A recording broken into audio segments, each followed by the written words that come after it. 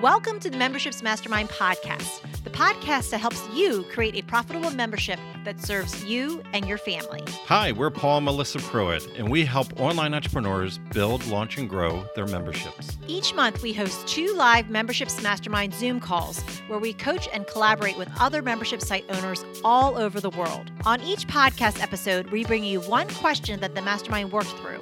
You'll get ideas and strategies that you can start implementing right away. So if you're ready to fill in the gaps in your business, decrease overwhelm, and finally get all the answers on your membership that you've been looking for, let's dive in. Welcome to the Memberships Mastermind podcast. So let's move to Angel. Hey everyone, happy to be here. How are you? It's good to see you. Great to see you all as well. Okay, I wrote down my question. What single tip would you recommend for me to exponentially grow my next launch? Oh, all right. So let's Are you still working on a book? Did you do your book yet? It is being edited. So yes, Okay. I am. Okay, great. Awesome. Congratulations on that. And I did release one called Stronger, helping women focus on their business during COVID. Very good. Good. That's great. Good. All right. So does anybody have any One tips? tip Like one simple tip One simple that tip. can exponentially accelerate your audience? A challenge would be great. A challenge? Mm-hmm. So a little clarification. Yeah. I'm having a paid challenge that leads into the course. It's more so the question is to get the people into the challenge. Mm-hmm. Okay. Cool.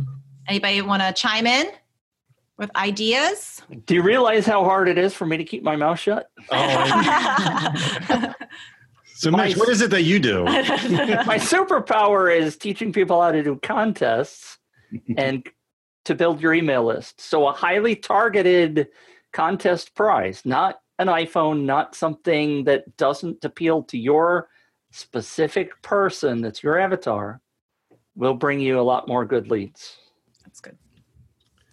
So if you ever do content, following up on what Mitch said, that prize is so key, because if it's like a $50 gift card to Amazon, that's universally appeals to not your avatar as well.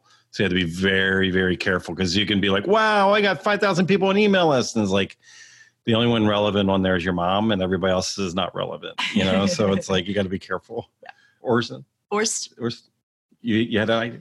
Yes. So online conferences work very, very, very well for me. So basically, I organize a bunch of webinars within one large event, and my clients are the speakers there, and all of them refer to the product, to the membership itself. Mm-hmm. So that's the scaling point for the entire big launch. So that works very well. Yeah. Excellent. Anybody else have anything they want to?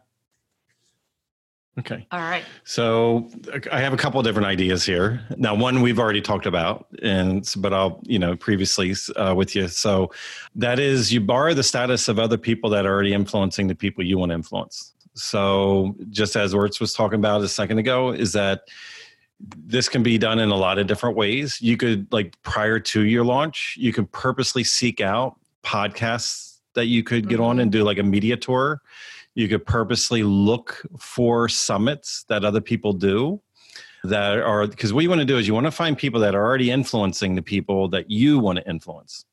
And because they already influence it, they already have the status, the expert status. And what you can do is by you getting on their podcast or you interviewing them, depending on how the relationship is, you're basically borrowing their status that would accelerate your audience very, very quickly.